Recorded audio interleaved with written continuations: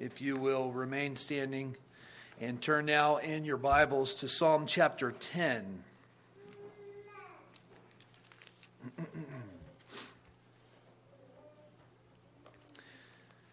This is God's holy, inerrant, and infallible word. Please give it your full attention.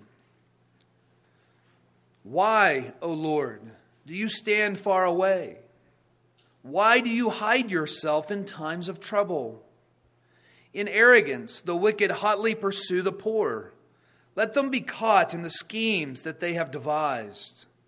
For the wicked boasts of the desires of his soul, and the one greedy for gain curses and renounces the Lord.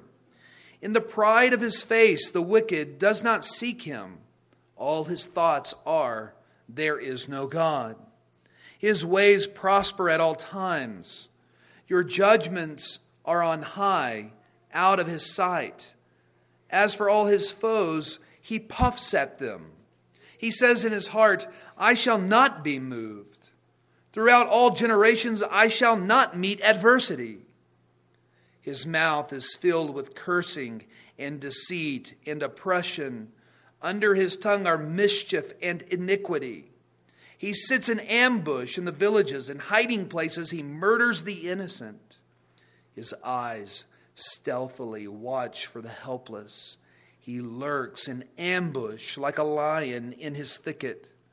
He lurks that he may seize the poor. He seizes the poor when he draws him into his net. The helpless are crushed, sink down, and fall by his might. He says in his heart, God has forgotten. He has hidden his face. He will never see it. Arise, O Lord. O God, lift up your hand. Forget not the afflicted. Why does the wicked renounce God and say in his heart, you will not call to account? But you do see, for you note mischief and vexation, that you may take it into your hands. To you, the helpless commits himself. You have been the helper of the fatherless. Break the arm of the wicked and evildoer. Call his wickedness to account till you find none. The Lord is king forever and ever. The nations perish from his land. O Lord, you hear the desire of the afflicted. You will strengthen their heart. You will incline your ear to do justice to the fatherless and the oppressed, so that man who is of the earth may strike terror no more. The grass withers and the flower fades, but the word of the Lord endures forever. You may be seated.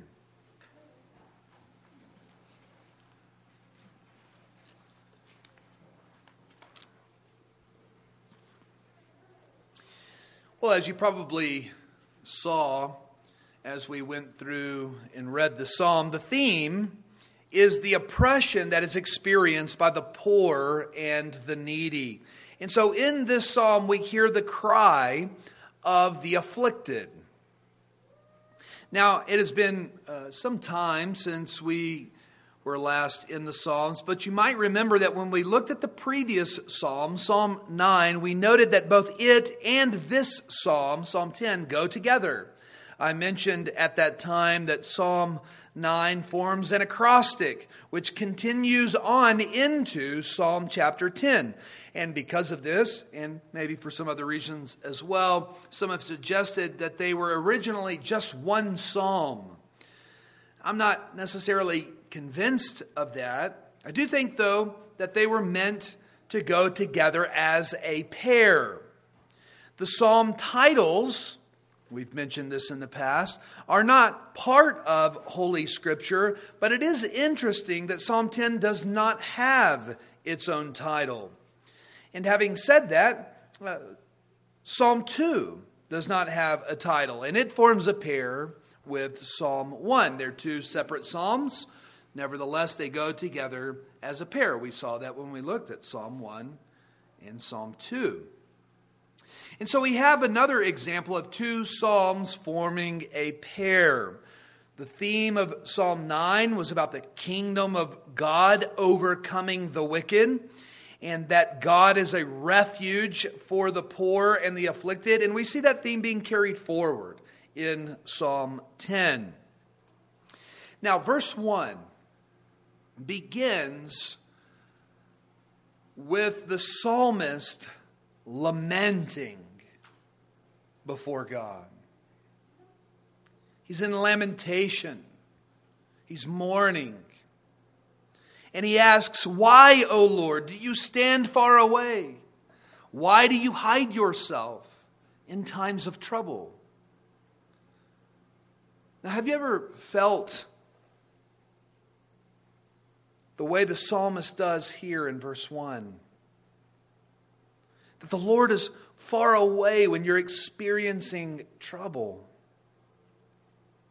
The Psalms really are filled with every emotion that you can experience. And so they are helpful to pray no matter what you're facing in life.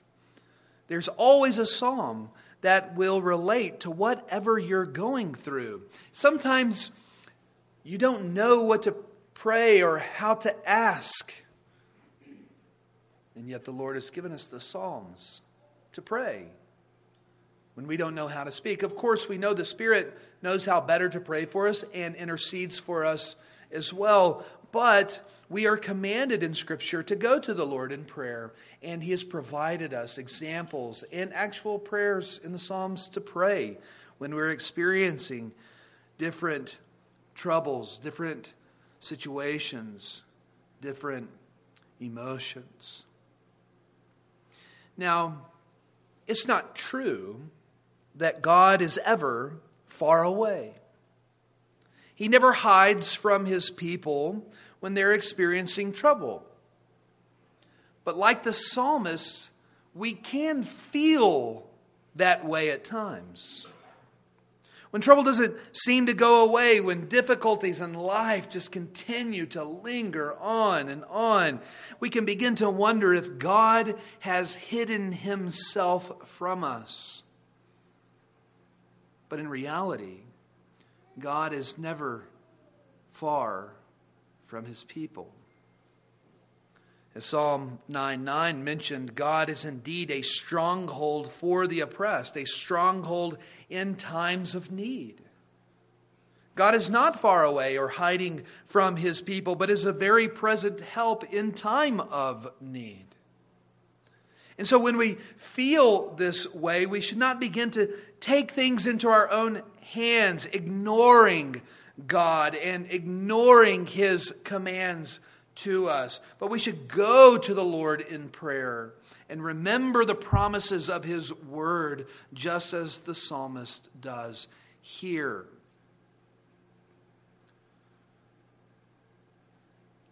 Many of those psalms which begin with a lament, they end, just as Psalm 10 will end, with praising God, knowing that He has and will answer His prayers. That's the effect when we go to the Lord in prayer. When we go to Him as our refuge, as we go to Him as our stronghold, we have confidence even when facing difficult trials, even when dealing with affliction. And so we should take the psalmist's example here and follow, going to the Lord in prayer, seeking Him as a refuge when we are going through trials of whatever sort. Now, the rest of this psalm, verse 2 forward, really can be broken down into two parts. There's overlap between them.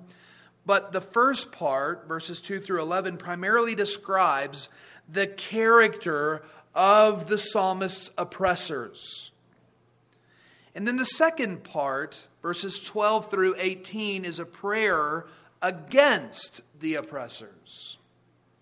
And so first, the character of the oppressors, and then secondly, a prayer against the oppressors. And so let's begin then with the character of those that are oppressing the psalmist.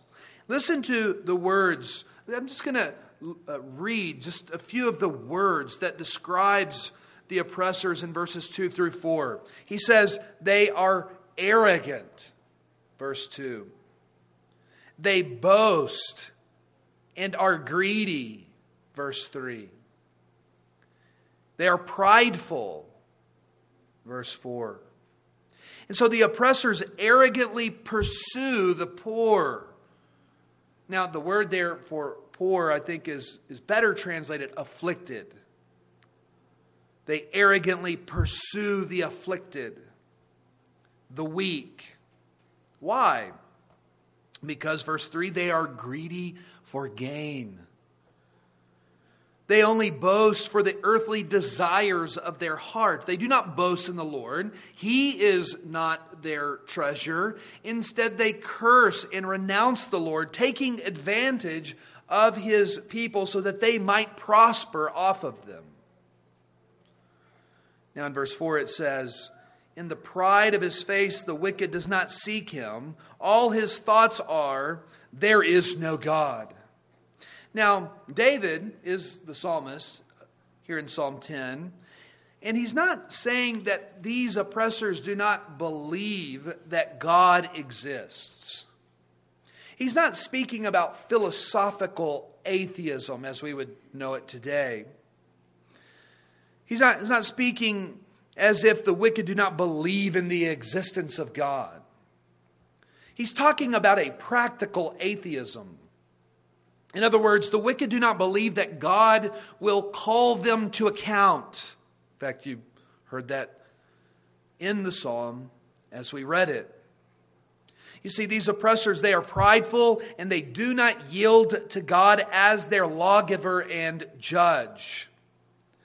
Now, we might ask, what would cause these oppressors to act in such a way, to think in such a way? Well, their depravity, of course, is why they think in these terms. But in particular, their earthly power and prosperity leads them to think in such ways. Look at verses 5 and 6. It says, His ways prosper at all times. Your judgments are on high, out of His sight. As for all His foes, He puffs at them. He says in His heart, I shall not be moved. Throughout all generations, I shall not meet adversity. You see, His ways are prospering. That's what fallen man thinks.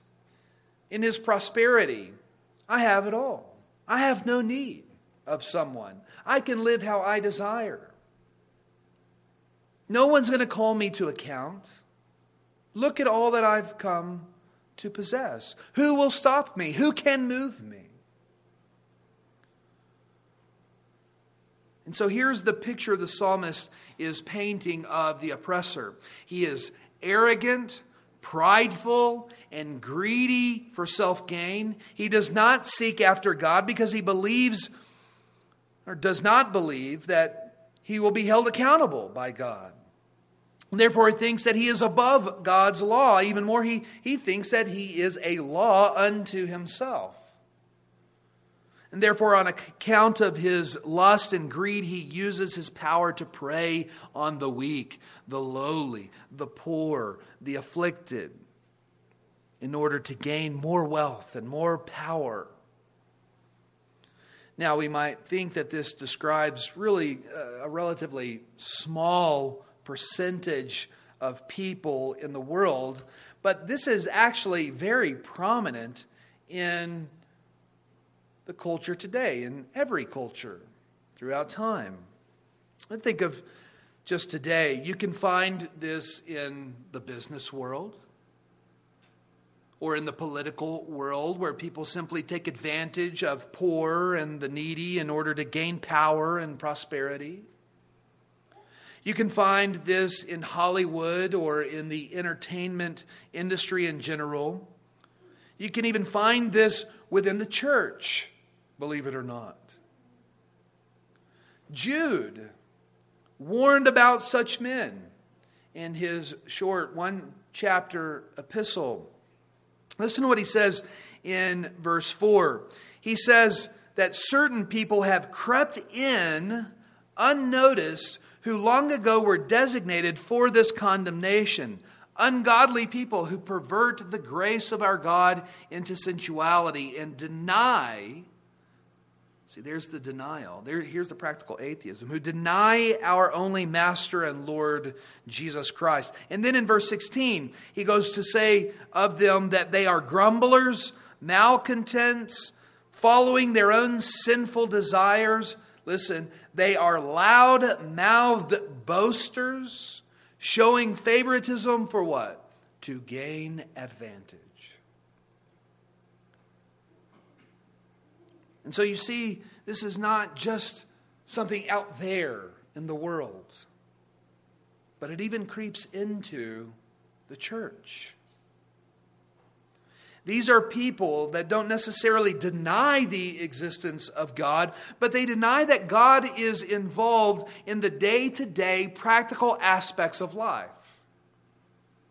They think that they're in charge of those things themselves, and in order to get ahead, they have to take advantage of others. They think it's a dog-eat-dog world, and that if God exists, that He won't hold them accountable for their actions. And so they are a law unto themselves. Beloved, I suggest to you that there are many who call themselves Christians that think and live in this very way. In fact, I would say that this type of person lives in each and every one of us. And so we must be careful not to claim to believe in God, but then to live our lives like practical atheists. That we go to church on Sunday and there's the time for the Lord, but the other days of the week are for me to handle my business in my life in my own way.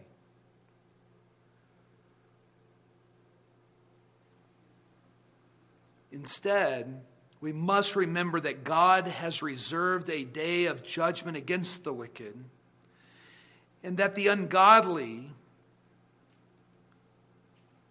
will be brought to account for their actions.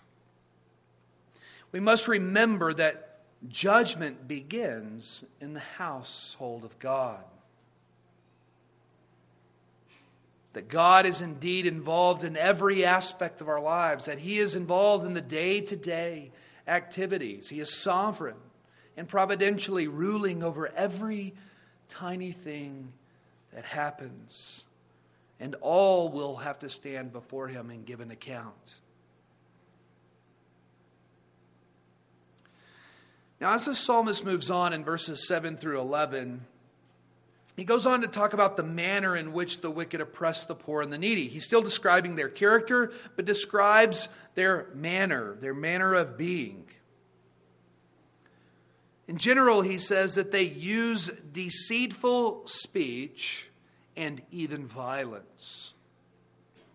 Of their mouths, he says in verse 7, that his mouth is filled with cursing and deceit and oppression. Under his tongue are mischief and iniquity. John Calvin describes this verse well, saying that the tongues of the wicked are full of perjuries and deceit, and that they carry or hide mischief and wrongs. It being impossible, he says, to have any dealings with them in any matter without loss or damage. In other words, he's saying they're swindlers, trying to gain for themselves by lying and deceiving others. And then in verse 8, he speaks of them as highway robbers who will even murder the helpless if necessary to gain what they desire. In verse 9, he says that they seek after the poor the way a lion lurks in ambush for his prey, or like a hunter who sets his net to trap the hunted. And finally, in verse 11, he says that they think that God does not see their treacherous acts, Again, this is all this practical atheism, which imagines that God is not concerned or even aware of the evil that they do. They go on living in their lives as if he doesn't exist, whether they think he does or not.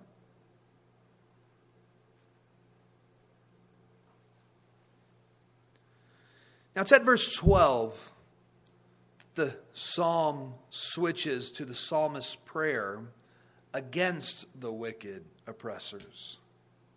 And this speaks to how we should respond to our enemies, to our oppressors in this life. We are often tempted to turn on them and to seek for revenge. They did this to me. Just wait till I get them back. Have you felt that way? But our response should be to go to the Lord, who is the helper of the oppressed. I think of Christ on the cross, who could have brought them all to immediate judgment then and there, but prays for his enemies. He goes to the Father to seek help,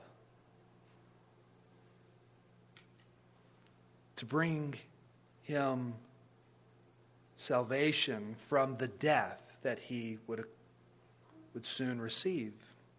And we know that the Lord answered his prayer, that he raised him on the third day. But you see, beloved, it is God who repays, not us. And Jesus, as God, had that right, but did not take advantage of it in that moment, and taught us that we must go to the Lord in prayer. It is God who repays, not us. Vengeance is of the Lord, not of his people. And so the psalmist turns in prayer to God.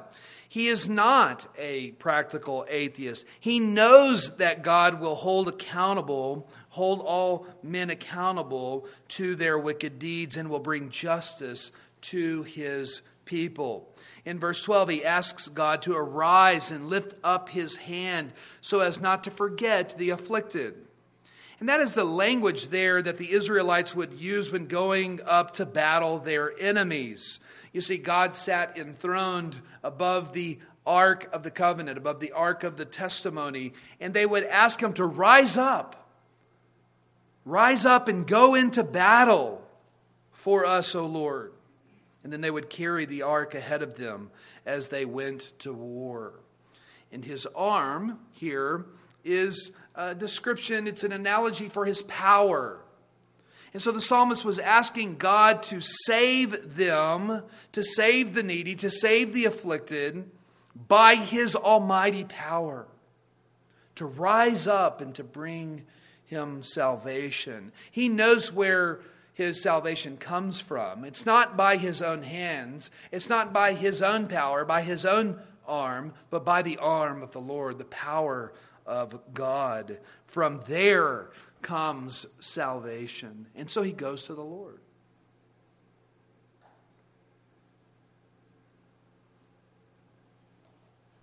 The psalmist also acknowledges that regardless of what the wicked think, God is all-seeing and will bring the wicked to account for their deeds, for God is a helper to the fatherless. Now, when speaking here of the fatherless, he's not speaking about literal orphans, not specifically, but he's using that as a metaphor to speak of those who are helpless in their own power. In their society, probably in just about any society, orphans are the most vulnerable, the most weak and powerless. And so he is using orphans as an analogy to describe Israel's helplessness. The God of Israel is a father to the fatherless and a helper to the helpless. And so they can, verse 14, commit themselves to God. That is, they can flee to God or take refuge in God, their helper. In verse 15, he specifically prays that God would break the arm of the wicked, of those that do evil. And again, the arm is the symbol of power. And so he's asking the Lord to take the sinner's power away and bring them to account for all that they've done. It's really a prayer for final judgment. He's asking the Lord to put an end to wickedness and to those who practice it by judging them once for all. And following that specific request, the psalmist then displays a change in outlook, just as we described when we were referencing verse 1 earlier. You see, he began with that lament, but then he begins to rejoice here at the end of the psalm. He declares God a king forever and that the wicked will perish from his land. He knows that the Lord will hear his prayers, will hear the desires of his heart to be saved from affliction, and will give him strength and will bring justice to the fatherless and to the afflicted. And so he praises the Lord, knowing that God, his God, his covenant God, will hear him and will answer his prayer. He knows that he's a faithful God who will bring justice. Now, it's been our goal as we look at each psalm to demonstrate how they are fulfilled in Christ. And we know that the Psalter was the very hymn book of Christ. He would have sung them. He would have prayed them. He was, of course, afflicted by the enemy. The devil, who according to Peter is a roaring lion, was always lurking around to ambush Jesus. After Jesus' temptation in the wilderness, Luke 4:13 says that when the devil had ended every temptation, he departed from him until an opportune time. He lied in wait, like a lion in the bush, seeking when Jesus might be weak. The devil thought that he would have devoured him once for all at the cross. And the evil and wicked men of that generation did afflict him even to the point of death. And Jesus, as Hebrews 5 says, prayed with loud cries and tears to the Father for salvation. Not salvation from any sin, of course, because he had none, but from the death that he was to encounter. And so we even know that Jesus prayed to the Father in lamentation. We don't think that way. That seems kind of odd, perhaps, that our Savior, our Lord, would lament. But he did. He went in lamentation before the Father, asking if it were possible that he might take the cup of suffering from him. But ultimately praying for the Father's will to be done. And so our own Savior, Jesus Christ, who knows of our weaknesses and sufferings, used this psalm. He used all of the psalms for prayer. And so too should we. Because just as they were hymns for Jesus, so they are hymns for us to sing and for us to pray as well. Satan and his kingdom are our enemies. From the very first sin, Satan has held mankind captive to their sins. He rules over them as a tyrant. He promises them satisfaction with the things of this world, but it's all deception. He blinds people from seeing the truth of God, the goodness of God, and the salvation that God has accomplished in Christ. The devil makes himself out to be the true humanitarian that cares for mankind, yet throughout redemptive history, he has accused mankind before God. He hotly pursues the poor and the needy. Like a lion, he seeks whom he may devour. His kingdom always seems to prosper. That, beloved, that is our enemy.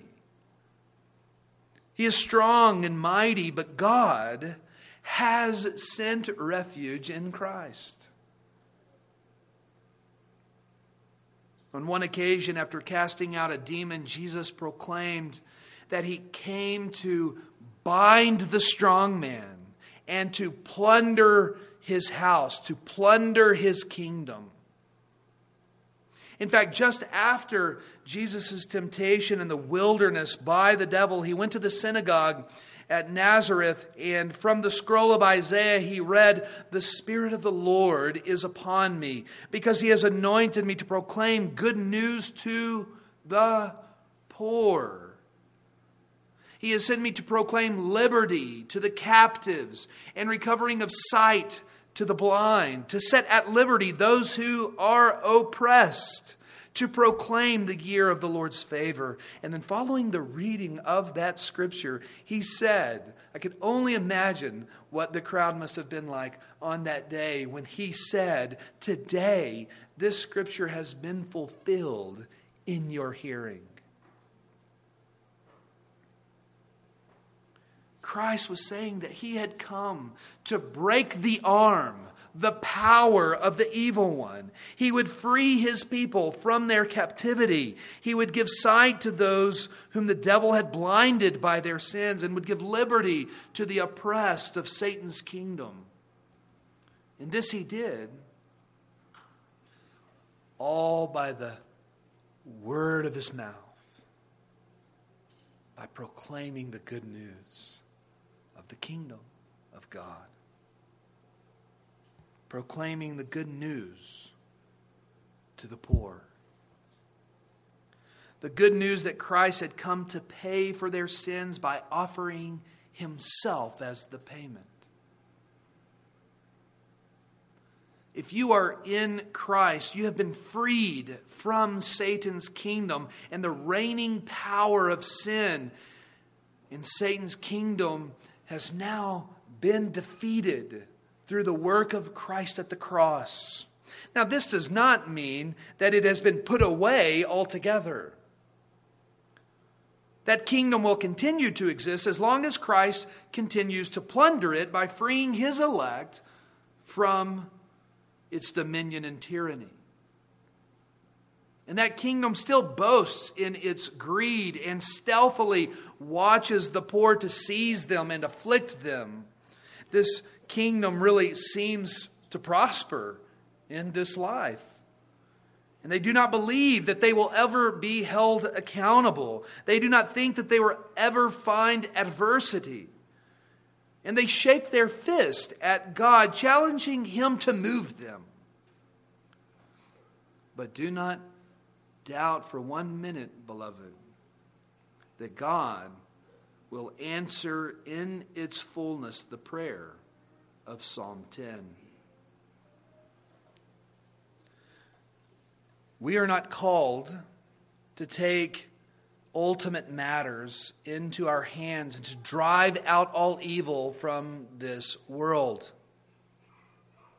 Now, we can seek to help those who are oppressed in this world and seek after civil justice in this world, but ultimately, we are called to pray for God to bring judgment upon the wicked. And that can be done in two ways. Of course, we know it can be done at the return of Christ, when he will call all to stand before his judgment seat and to give account. And we do pray. We should, in accordance with Psalm 10, pray for that day to come, that God might be glorified in bringing judgment and justice. But there's also a second way. You see, until that day comes, and we ought to pray for that day to come, but until it comes, we can also seek for the Lord's justice in praying that the Holy Spirit might put to death the old man of sin in each person's life. You see, we know not who the elect are.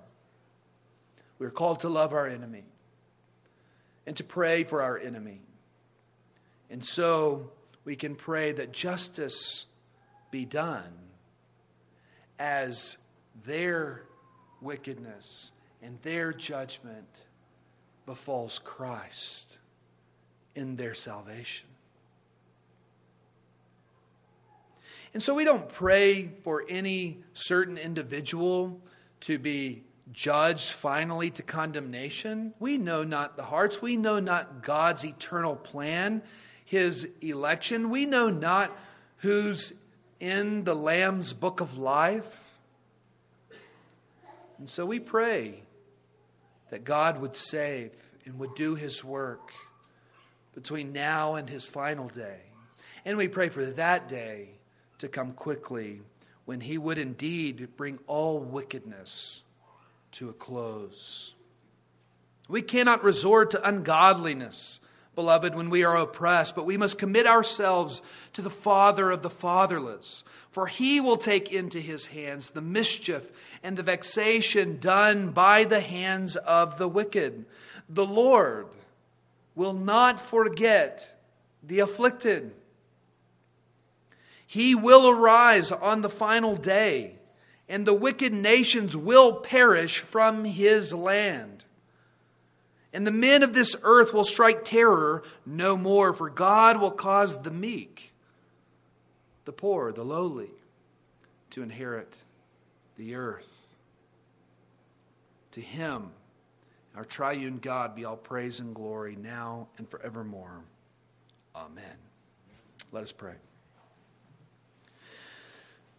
O Lord our God, we do indeed pray for the final day to come soon, that you would indeed put an end to all wickedness and bring justice into the world, that you would cast Satan and all who are aligned with him into the lake of fire.